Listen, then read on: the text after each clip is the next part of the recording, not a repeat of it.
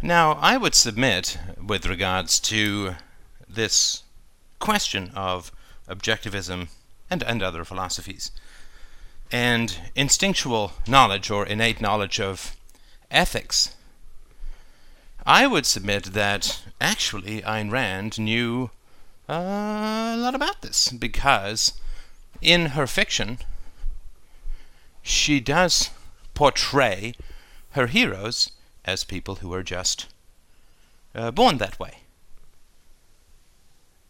And, I mean, the two that spring to mind, I mean, you could say Kira in We the Living, but the two that really spring to mind are Howard Rock in The Fountainhead and John Galt in Atlas Shrugged. These are not people, these are not, I guess, women. Forget Kira. I mean, this is it's an interesting thing in the Rand novels that in the first book, reason loses. Second book, it's a draw, and in the third book, it wins. That was a good transition. I don't know if it was planned or not, but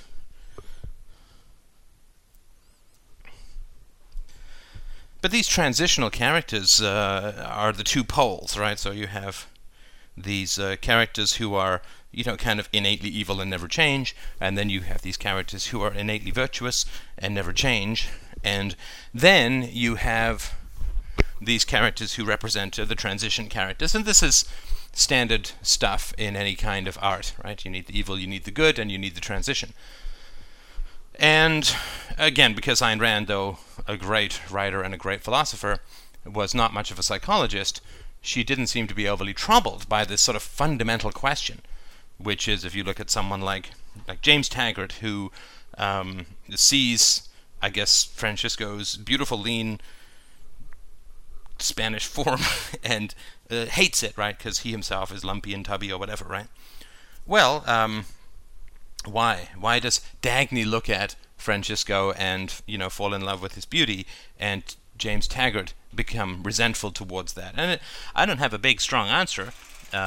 Certainly, the fact that there's a worship of the physical beauty in Atlas Shrugged and in The Fountainhead, and kind of like an odd approach, right? Philosophers do find it, artists prefer the shorthand of physical beauty to the challenge of creating moral people, right? So in Ayn Rand's world, one woman says that Howard Rock is not handsome, but they have these sort of lean and, attractive forms, copper hair, and, there's all that kind of stuff. And that's a shorthand, right, for Dagny has to be beautiful and Dominique has to be beautiful, and it's kind of odd in a way for a philosopher to focus so much on physical beauty as a reflection of spirituality. And Lillian Reardon is attractive, but there's something kind of corrupt about her, like there's something that floats around her.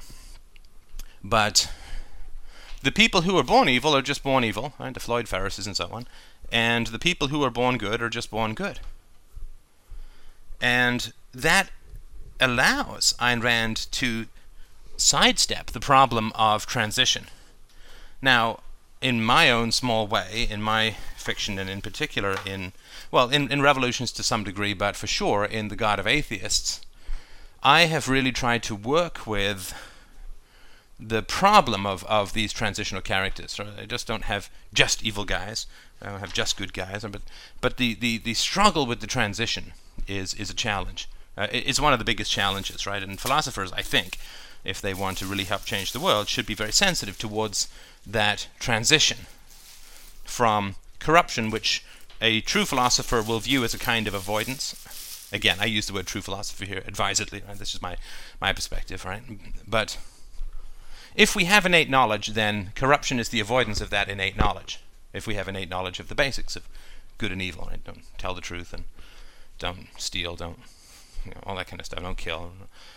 If we have an innate knowledge of that kind of stuff, then the philosopher's work is to some degree more psychological than syllogistical, right? Because if you have to prove ethics to someone, as I said before, if we have no innate knowledge of ethics, if you have to prove ethics to people, then they're not responsible for that lack of knowledge, right? Any more than anybody's responsible for not knowing Euclidean geometry. So, if the work of philosophy is to prove philosophical principles to people, then a philosopher can stick with the idea that there's no innate concepts, we have no knowledge of good and evil, until a philosopher proves this good and evil. And then good and evil is magically created, like the Garden of Eden, right? But then of course there's a problem, which is that there's no evil until you define evil. So how does evil come into existence? Well, of course the innate knowledge aspect deals with that problem. But the challenge with that, because of course when I decided to devote my life to philosophy, which is to say when philosophy sat on my face and said, say, uncle, do this or you'll never sleep again, then I sort of really wanted to make sure that I was not going to be repeating the mistakes of the past, right? That was my major goal. So, there's already been a Socrates, there's already been an Ayn Rand, there's already been an Aristotle, there's already been a Kant, there's already been a Hegel, there's already been a Schopenhauer, there's already been a Nietzsche, all these people, right? And they've already done what they've done, and they've lost. Right? I mean, in a very fundamental way. Philosophy, as I said before, is pretty much a grim history of getting its ass kicked by nationalism, militarism, cultural values, so to speak, and so on, religion. And so I want to do it again, right? I don't want to do that stuff again, because that would be sort of pointless and narcissistic. And if we are wholly and hugely and slavishly responsible for the truth, not that we create it, but responsible to the truth, then it should not be about us and our egos, but about the truth, regardless of what it costs us personally.